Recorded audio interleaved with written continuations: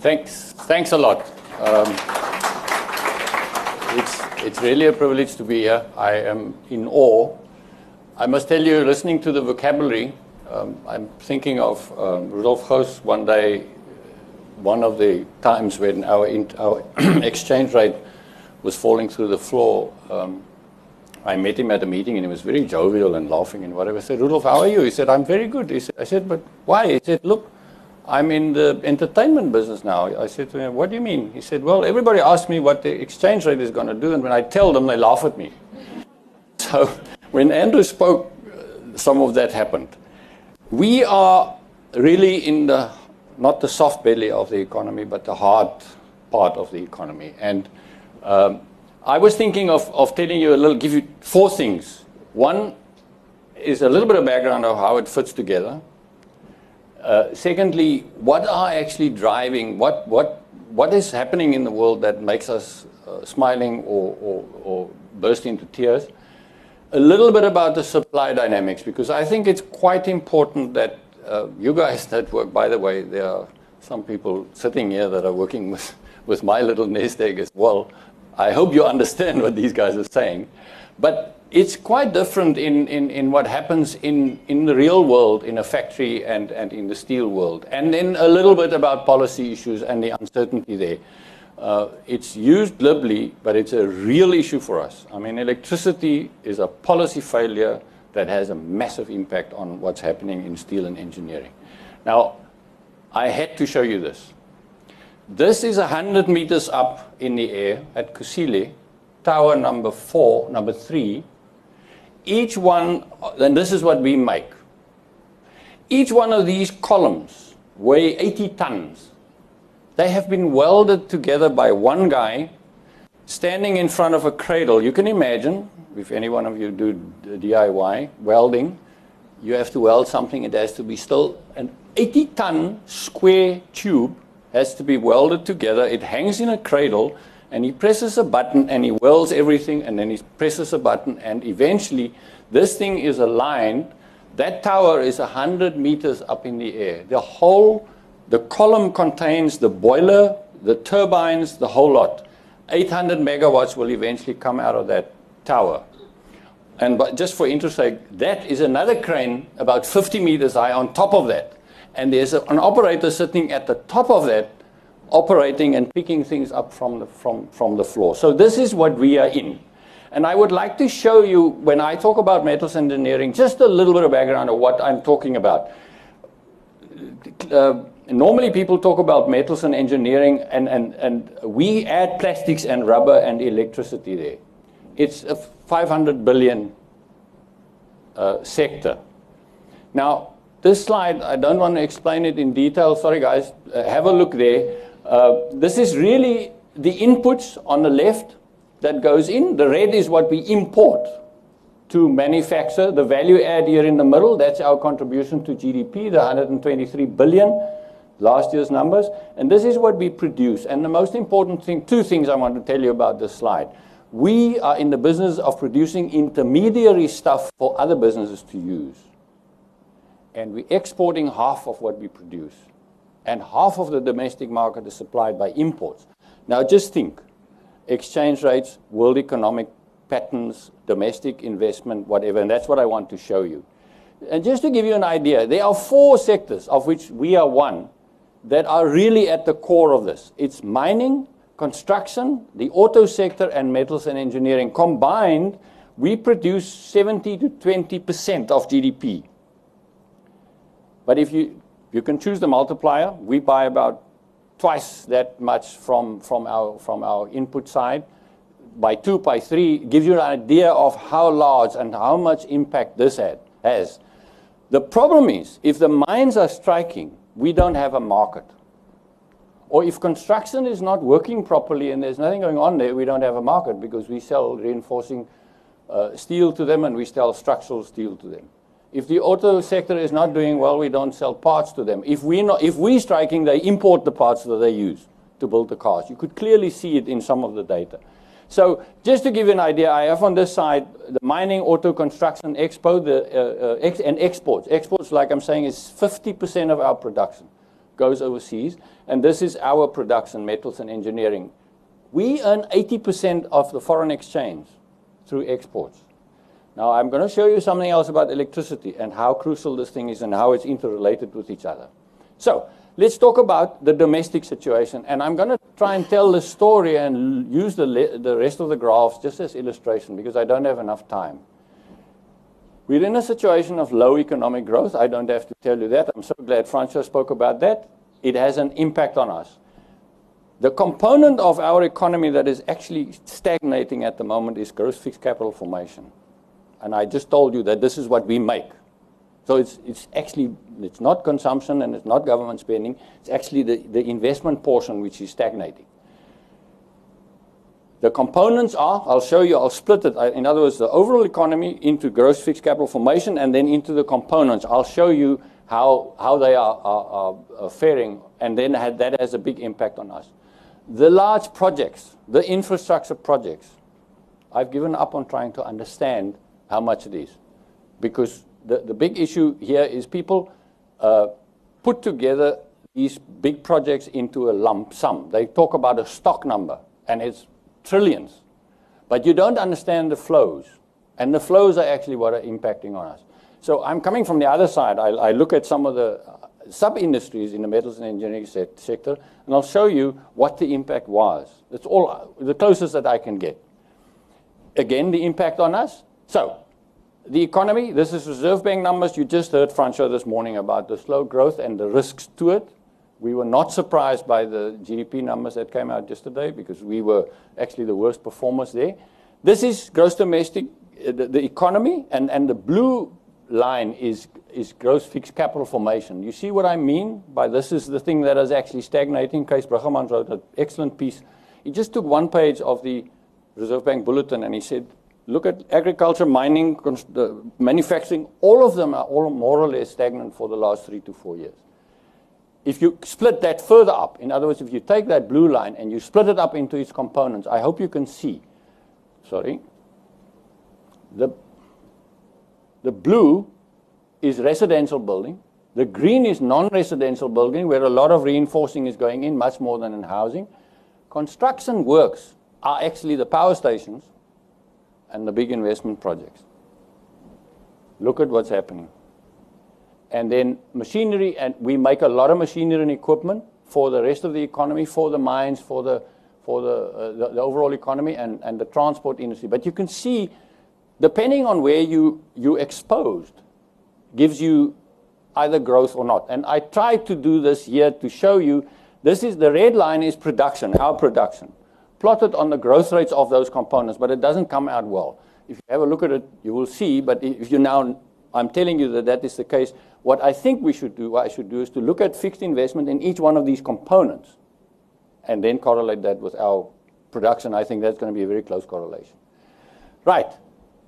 The big projects, you can't probably see this, but this is the number 813 billion that was in the last budget speech. Do you see what I mean by a stock number? It's a trillion. So everybody talks about a trillion, and expectations are hot and rising. This is what has been happening in the components of the metals and engineering sector since 2010. Remember 2010, I'll show you another slide as well, where in our own investment in our sector actually grew quite substantially because there were lots of hopes. There were actually hopes of building another iron ore smelter. This is the component, structural metal. Let me start here. The red one is fabricated metal, which would be typically things like what you've seen on that slide of the Kusile Tower. And a combination of it. You would imagine that electrical machinery, which is the stuff that goes into the power stations and transformers and transmission lines, would be blown out of the water. It didn't happen. You can see, this is an index number, so you can see fabricated metal has been doing well, about 30% better than 2010. This one, which is the structural metal, funnily enough, is 20% lower than it was in 2010. Now, one would not have expected this, but you can see how the hype is built around what is being spent, and there will be some acceleration. I don't have the transport side here, but I mean, when When the coaches are being built by Transnet and Prasa, it will have a massive impact because there's a lot of steel and very high quality steel actually that goes into that. So the domestic economy is not growing well. Gross fixed capital formation is not doing well at all. And the components of that are actually not equally positive or negative. That's all I wanted to convey. International, I don't really have to talk about it because you guys have been talking about it the whole morning. Metals and engineering export 50% of what it produces. I'm going to show you where it's going. You know, and we talk about it all the time, the international recovery is tentative and patchy. What we often look at is either metals trade, metal and metal containing trade, which comes from World Steel Association and World Steel Dynamics, and the purchasing managers indices, because it shows you what is actually the activity that takes place. And I'll show you one that our production and domestic purchasing manager index compare, and it's actually a fantastic leading indicator of what's going on. We are in a commodity price trough. It's a massive impact on us because it's pressure down on us. By the way, said that there may be the pass-through of inflation from the exchange rate is not that strong.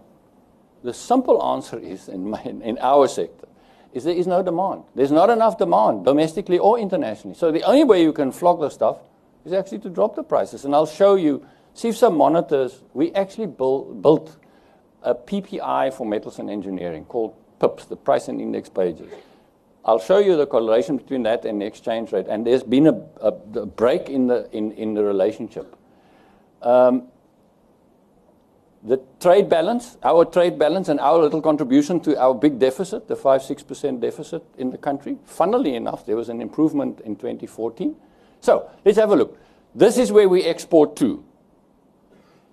You can see how important Asia has become. Europe, this is Africa. Africa is for some of the components where we follow the mines and we follow macro and these guys building. There's a lot of sales taking place, but it's a very peculiar demand pattern in Africa. And 15 is the Americas. Very small and not important actually for us. Platinum and those sort of things go into the Americas. World economy, not growing as one would expect. Tentative, it's taking longer. Go and read Francois' speech again. This is the Purchasing Managers Index, and I must apologize, it's not the latest, but you all read about it. All tentative, they are all around 50%, and we don't really know where it's going. So all of this has an impact on our exports. This is the commodity price cycle. Pressure on everything that we do on prices.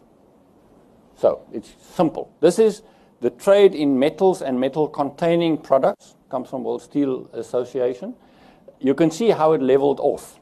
And their latest stuff is saying maybe 1%, maybe 1.5%, 2% growth. Whereas there was a massive, if you look, this is 2009. This is the bottom of the crisis. There was a 25 to 30% improvement since then. But it's stabilized or stagnated since. And this is our trade balance. The negative. It has all sorts of implications. When I showed this to the bank guys, the Reserve Bank, they of course know this, but they always think about the bigger picture, which is what they should do. If I plot on this, and unfortunately I didn't do it, if you plot on this the import penetration, remember this is the balance between exports and imports. There's also always a bugger because you never know which one is the one that increases and decreases. If you plot the import penetration in our market from here, from 1990, it was about 20%. It's now 50%. If you plot export ratios, exports as percentage of production, you get more or less the same pattern. But depending on what happened in between, you get the trade balance going negative completely or recovering slightly. It has a lot to do with whether I've just finished something. We have a conference in Johannesburg tomorrow. A lot of imports has a lot to do with whether we grow as an economy because we have high import propensity. What is actually expanding? So if you build infrastructure projects in Eugene, you need turbines. You don't make them. You import them from EG or wherever. etc. There's a whole combination of factors that influences whether imports accelerates or not as much. So what is the impact of this on our production side? And I want to show you the interrelationships between economic growth, manufacturing growth, and metals and engineering. It's fascinating. The closer you get to the detail, the more unstable it becomes.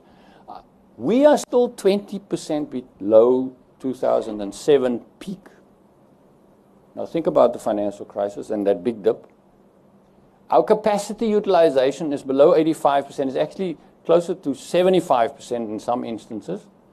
You don't run at full capacity.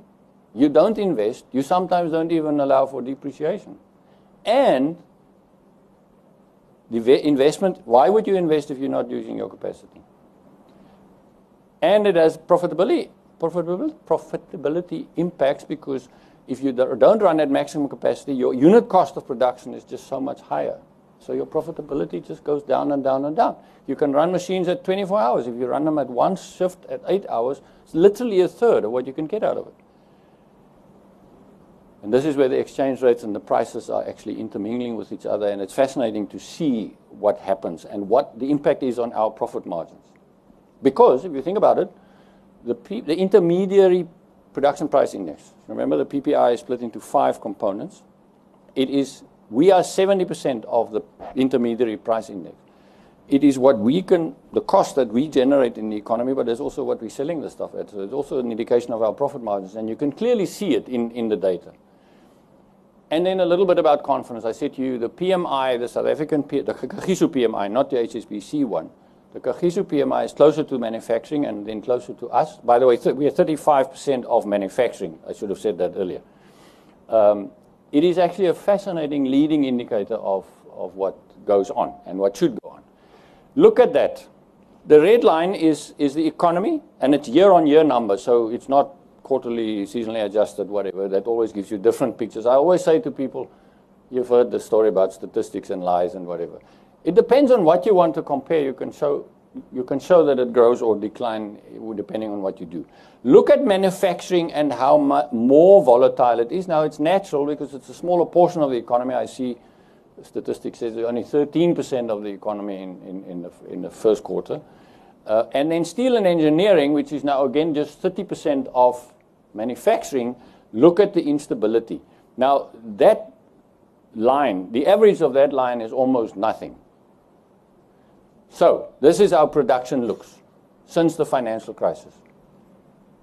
We have not recovered since the financial crisis, which is a funny thing in a way, but if you think about the links with economic growth and gross capital formation, then it is actually very logical.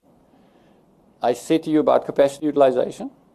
That is our capacity utilization for the sector, way below the 85 margin. And if you look at this data further back, you will see that there is only about 12 years since we have data that we ran at 85% capacity, where investment took place.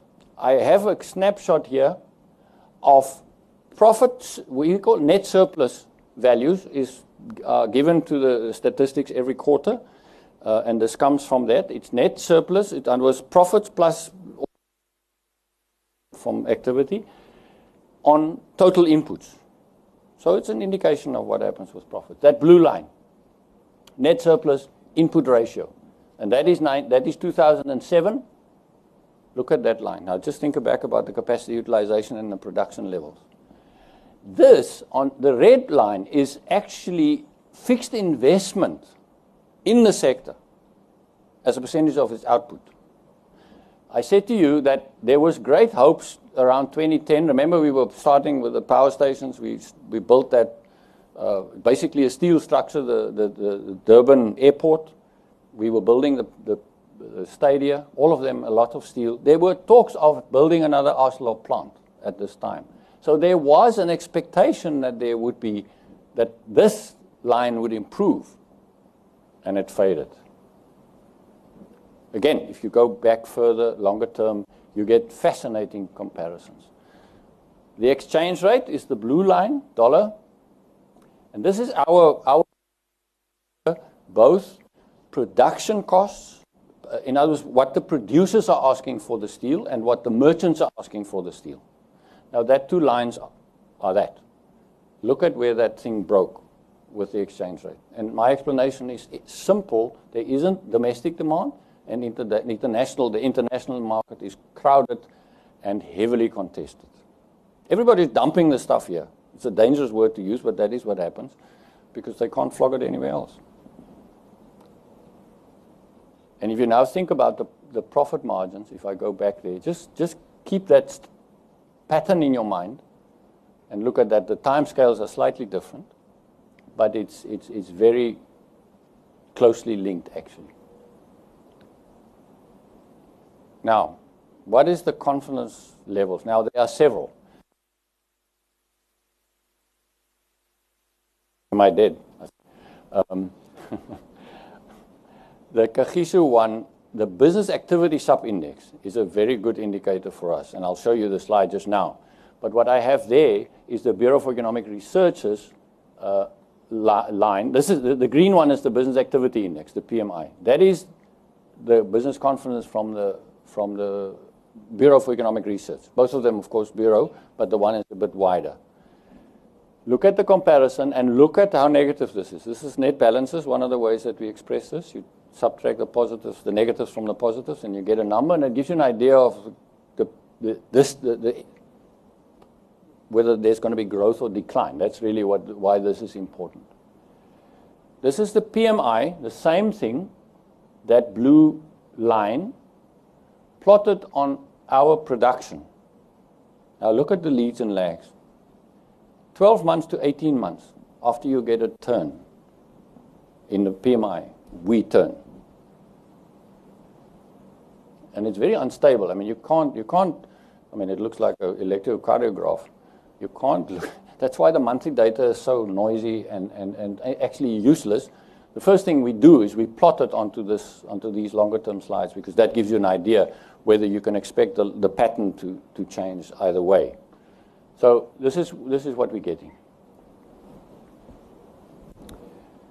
Political uncertainty. Now, this is a very nebulous thing. I read something there that the coronation guys have written about the genie in the lamp and the politics that you can't look at, and you had to invest in Egypt because the fundamentals were right and they were good companies. By the way, they are building 3 steel plants, protecting them terribly by tariffs, but it has an influence, and this indicator that I'm going to show you is coming from the Bureau for Economic Research. They've been asking it since the 80s. The question is the general political climate of a constraint to you, is it a problem for you? And this is what I'm using. So it has very, very real implications for us because of the policy uncertainty around it. Electricity, I said it earlier, is a policy failure. Decisions were taken of not to do things, and some other people were thought would do it, and nobody did it. There's an article this morning in Engineering News whether we have whether Eskom has a maintenance plan. I'm going to show you where we must all be very, very afraid about this. Fiscal constraints, the electricity crisis, and industrial policy. I'll try and show you how these things are linked for us. The empowerment bills. And please, the journalists, don't write that I'm saying it's wrong. It's uncertain what is expected of the companies. And you've heard the outcry about the clarification note that came out and basically wiping out the deals that were made. It's actually quite important for what happens. And then the property side which is one of the pillars of the market system, which is a little bit worrying. And then industrial relations instability. Remember, when you export, and I presume every supplier has that conundrum, that the price must be right and the buyer must know that you're going to be able to deliver. Internationally, it's even a bigger issue. If you're not certain that someone making car seats or catalytic converters in PE will be able to deliver the damn thing in the factory in Germany so that you can put it in the car engine, and I'm explaining to you now how complex these things are, put it in the car engine there, export it back to South Africa, put it in a BMW and export it to the East. If you're not a certain part of that supply chain, just lose that. And the same applies for labor. I'll show you the data now. this is this question that the Bureau is asking. Is the general political situation a problem for you? I've inverted it on this axis. It says the percentage of the respondents that said it is a problem on the quarterly growth rate of the GDP. I don't have to say anything. This is the Eskom story. This is not my slides. I kept it like this, so Gilligard, sorry, I'm not using others' template here. What you see here is the big coal fire fleet and their ages. Now you have a few young ones, like Juba, and a few here, unfortunately, is a little bit unclear, but that is the important line. This is when they are 30 years old, they have a midlife crisis. They have to be serviced and maintained like your car. This is the maintenance schedule for a power station. Now here is 30. Now here you change things like turbine fans and the whole boiler. Now can I go back to the previous slide? Can you see how many of them are in their midlife crisis? Do you understand why there is such a massive problem? I've said in previous presentations, we have only one choice. We take the cost now or later. Later it will be more expensive. Now it is very expensive. So, this is what has not been kept to. And the result is this. Now, I don't know what exactly these acronym stands for, but it is the postponed investment and postponed maintenance on the outages. It took 7 years to get here. They're talking about 3 to 4 years to get out of it. But do you understand? Just make the link between that peak in the maintenance that has to take place and Eskom's financial position. And the reason is we have not maintained that, and we have not expanded capacity, because a lot of these, they are built for 50 years. They are built for 50 years. That one is 52. This is Komati. Komati is 52. 60, you wipe them out. By 2025, we need to replace about 30% of them because they're too old. This is why this is such a serious issue. So when we are now talking to our members, we're saying, you better seriously consider whether you shouldn't do first investment in either standby capacity but it's almost impossible to put in capacity that can replace Eskom, because the numbers that you're talking about is the same numbers that the businesses will have to invest. Because can you imagine, how much time do I have? Can you imagine, you have a furnace, you throw a lot of iron ore in it, you put a lot of coke in it, and you put blitz underneath and you fire it up. And it's been running for 3 or 4 hours, and the blitz die. Electricity goes off. You're sitting with a cauldron of molten iron that is going to cool down. It took Oslo something like 3 months. It happened.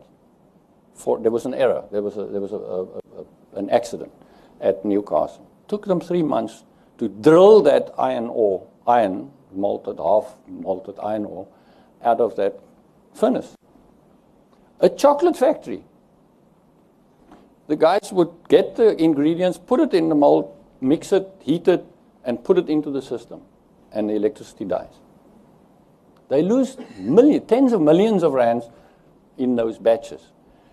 The one thing that is a massive problem in the mining sector is, and it's also with the power stations. Remember, the power stations crush the coal. It becomes a powder almost. The same in the mining industry. Can you imagine that crusher stopping under load? You cannot restart it. You have to get everything open, pull everything out, and put it back and restart it. The plastic guys, my heart bleeds for them. A lot of things that are today made out of plastic were earlier made out of iron. The same thing, they mold the ingredients, and then they start pumping it into these mold machines and extrusions and whatever. One guy the other day said to me, you know what, at the end of last week, I ended up with more waste in my machines than product. And this is why this is so serious. For the overall sector, electricity is between 4 and 6% of our costs. The problem is it's like blood. If it doesn't flow, you can't produce. My calculation is that we will lose 25% of production if we have power failures every day. Now, if you listen to what Francois said, he said 0.5% of GDP of 2% is 25% lower growth. This is the Minister of Finance in his budget speech says, because of the electricity problem, we can't support the electricity intensive users that much because we don't have electricity. And there was a table in that budget speech which orders the high electricity users from the highest users up to a certain point, the different industries in the economy. They are us. And I just said to you earlier, we earn 80%, us and the mines, 80% of the foreign exchange. Now, can you bring IPAB and the fiscal constraint to the sector, the hard underbelly of the sector? That's all I want to show you with this. This is just the BEE legislation and the changes that took place all along and the 5 property bills. Gordon Institute did a survey amongst business people asking about these 5 bills, and there's real concern about this. This is a terrible slide, and I apologize for it. I tried to do the same. This is that same conference picture, now just in the right way. So North is here and 100 is there. We unfortunately don't have quarterly data on strikes. This is man days lost. But if you use an annual number and you split it in 4, that's what you get. But you can see the spikes of activity of instability. Now, if you combine this and the electricity thing, you can just imagine how uncertain. One of the guys in the motor industry said when one of the strikes was going on, can you imagine my buyer in Munich at Mercedes or at Ulm thinking, is this going to arrive? Because I need to get this thing in China to be sold there. So, international not and domestic demand neither. I showed you the supply conditions and the production and how unstable it is and the factors that influence that. Now, what is fascinating, when Francois started talking, one feels as if he's in a straitjacket. But I mean, his biggest job is to keep stability. In a sense, that's exactly what the Minister of Finance said. I have to get this thing under control, which is exactly what they should do. But the other policies then now, this is almost the President's State of the Nation address. All of these things, and you might have read something that I wrote about this, all of these issues are longer term problems. And I'm very glad there's someone that finances the infrastructure. By the way, coal can be scrubbed, so you don't have all the pollution, but it is a dying energy source. But these things are all long-term solutions. You can't solve it tomorrow. But they all have short-term, uncertain, and instability consequences. Please do still invest in our sector. Thank you.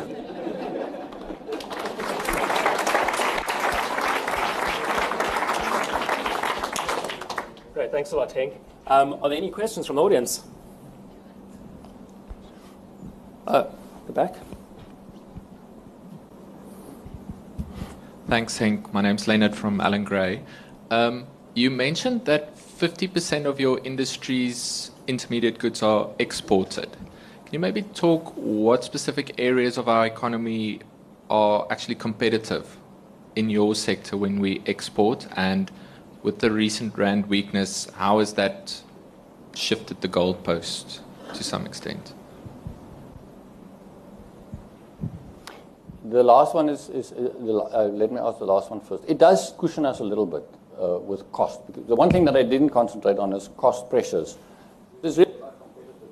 If you export competitive price and supply certainty, it did cushion a bit, but The other slide that I didn't show you is that a lot of the intermediate products that we have to import to produce what we produce, we are also now starting to divert the demand to China and India. So we import a lot of the repetitive types of products that we use, or components that a tap. We would import, we would have made the whole all the components of the tap and assemble it. We're now importing the valves and the whatever, and we assemble just the thing here. That happens more and more. I have the numbers. It's something like 36% now instead of 25% a few years earlier. The question about which ones are interesting one, because it has a lot to do with this whole idea about developmental prices. The basic metals, in other words, iron ore, iron, steel, aluminium, copper, zinc, those industries are the ones that have surpluses on the trade balance. Now, you can use any indicator of competitiveness. To me, that is one. Their markets are open, London Metal Exchange or wherever, and they have exactly the same constraints as all the others. Sorry, just to finish the sentence. If you then go to metal products, that's more or less okay, and the trade balance is naught. If you then go to machinery, it's negative, and you go to electrical machinery, it's very negative. So all of them have the same constraints, if you want, electricity, labor, the whole lot, water, whatever. But these guys are competitive and are able to actually export. So to me, the answer is that the further you go down the pipeline of manufacturing, the more support there are in the domestic economies where these things are produced. So they get to you at a very distorted and supported international price. Now, just to get in something about the developmental prices, it makes no sense to tax the guys that are doesn't matter what you call it, that are actually earning their foreign exchange to support the ones, to compensate for the subsidies and the incentives that are in the exporting countries that are competing with the others. So it is actually fascinating, and mining is the even a better example. I mean, we mine the stuff, we have it, and we export it even at 50% less of the price. We can still make some money out of it. But the basic metals are the most competitive. Long-winded economist answer.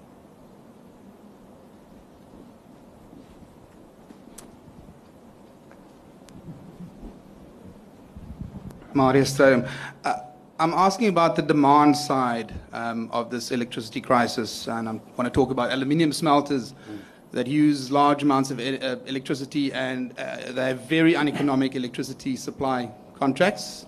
I want to know your view. Do you not think it's crazy to burn diesel to produce aluminium, as happens so often nowadays? Would it not be better for our country if they closed down totally? And what do you think? What do you think will happen? And just on Leonard's point, they're competitive because they don't face the same issues. They have very cheap electricity. I think I must tell you a story.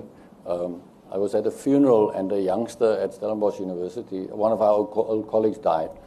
And I went to the funeral, and one of the young colleagues were telling one of my old professors that they are working on 20-year scenarios for companies and whatever. And the professor was looking directly at me. I was looking at the guy saying, and the professor, when he finished with all this excitement, he looked at me and said, there should be a law against that. We sold Eskom signed the electricity deals with the aluminium smelters when nobody wanted to buy the electricity.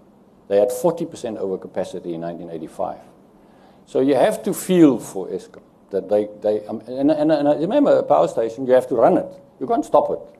So that's why they're building these water schemes where they pump the water up here in Holland and in the Inga, not the Inga, the Ingula system and the one in Natal. It's basically a battery. So they pump the water up, and at night it runs back. Or at night they pump it up and then down when they need the electricity. That is the dilemma that we're in. I mean, everything now, at that time, it made sense. Now it doesn't make sense, like many things when we take these long-term decisions. I don't know what's going to happen. Eskom has a deal with them that they actually switch them off. The big thing with aluminium, they use a lot of electricity, full stop. But you need to keep it when you liquefied it, when you took the bauxite and aluminum and you make it liquid. It's like ice and water. You have to keep it in a water state, in a liquid form. The moment it cools down, it becomes solid, and it takes a lot of energy then to liquefy it again. So they have a deal with them that they switch it off without warning, but only for a certain period. So in a sense, the smelter, or there's only one left, the other one is closed, it's a sort of a battery. You can goof, and it's 700 or whatever megawatts that you don't need. We don't know. Aluminium, the technology, a lot of what we are faced with as a sector is that countries like China and India have jumped technological steps over long periods of time. A lot of our stuff is old. This is applicable to the aluminium smelters as well. And I really don't know. Someone said the other day, what people don't remember of Schumpeter was that he said, what destructive creation or creative destruction.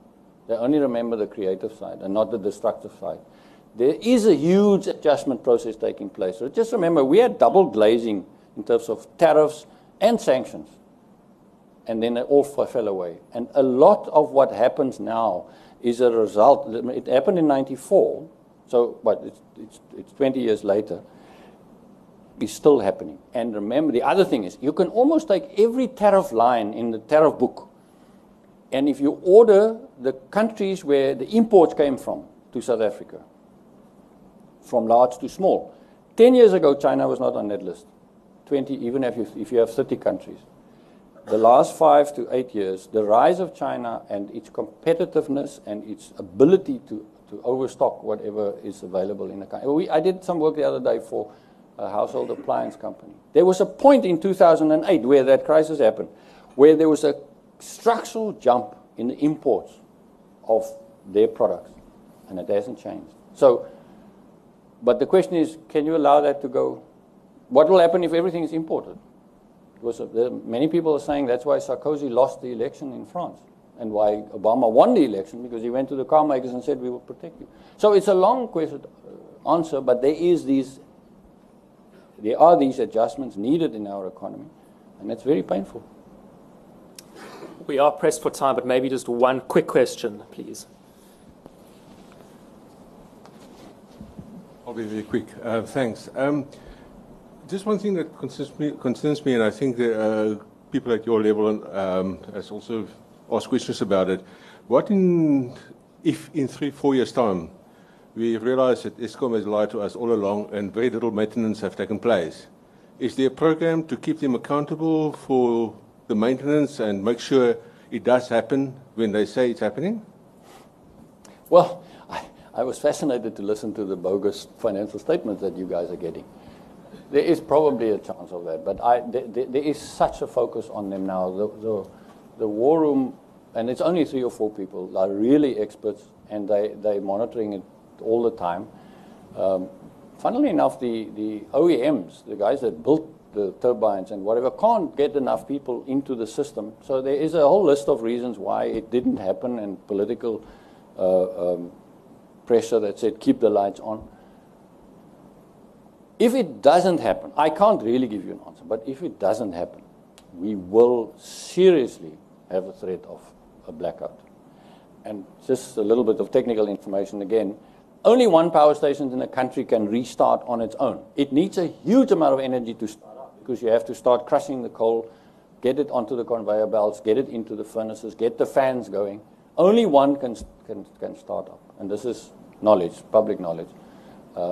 So you cannot have it. You have to prevent a blackout, that the system collapses.